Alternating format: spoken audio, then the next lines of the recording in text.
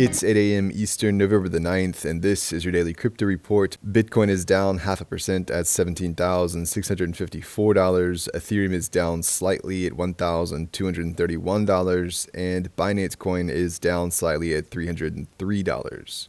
Well, the main story today is picking up where we left off yesterday, discussing CZ's concerns about FTT and the FTX ecosystem. The dust is still settling, but CZ and Binance have signed a letter of intent to fully acquire FTX.com and non-US assets, shocking the broader crypto industry. The move will help cover the liquidity of FTX after the exchange stopped processing withdrawals yesterday morning. It's not clear yet how the third largest exchange has liquidity issues, and we avoid conjecture on this podcast, but it appears to be an issue with fractional reserves and likely a little too much reliance on their self-issued FTT token. CZ has called for crypto exchanges to not run on fractional reserves and has promised a proof of reserves from Binance. 9 other prominent exchanges have followed suit, promising to show proof of reserves. The fallout from FTX issues have been called a contagion, and the market reaction was swift, with major coins hitting double-digit losses. The feeling is similar to that of Terra,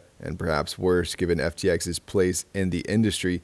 Major players have rushed to say they were not exposed at all to FTX, and a few have released pressers stating their exposure. Coinbase and Deribit were quick to say they have no material exposure to FTX or FTT. Galaxy Digital owned up to a $77 million exposure. Regulators have been circling the fiasco, with notable crypto voices on Twitter saying this is a prime place for them to step in, and Senator Cynthia Lummis of Wyoming releasing a statement for Congress to reconsider crypto legislation, saying market manipulation, lending activity, and whether customer funds and assets were appropriately safeguarded are just a few of the many issues my colleagues and I need to consider in the coming days, saying her bill would have helped prevent a liquidity issue. More details will surely emerge in the coming days.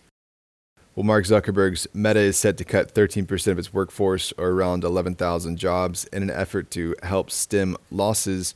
Zuck blames the macroeconomic environment, but said the company remains resolute in its desire to help create the metaverse, saying a long-term vision for the metaverse will remain a core focus, along with an AI discovery engine that one imagines will feel more like TikTok.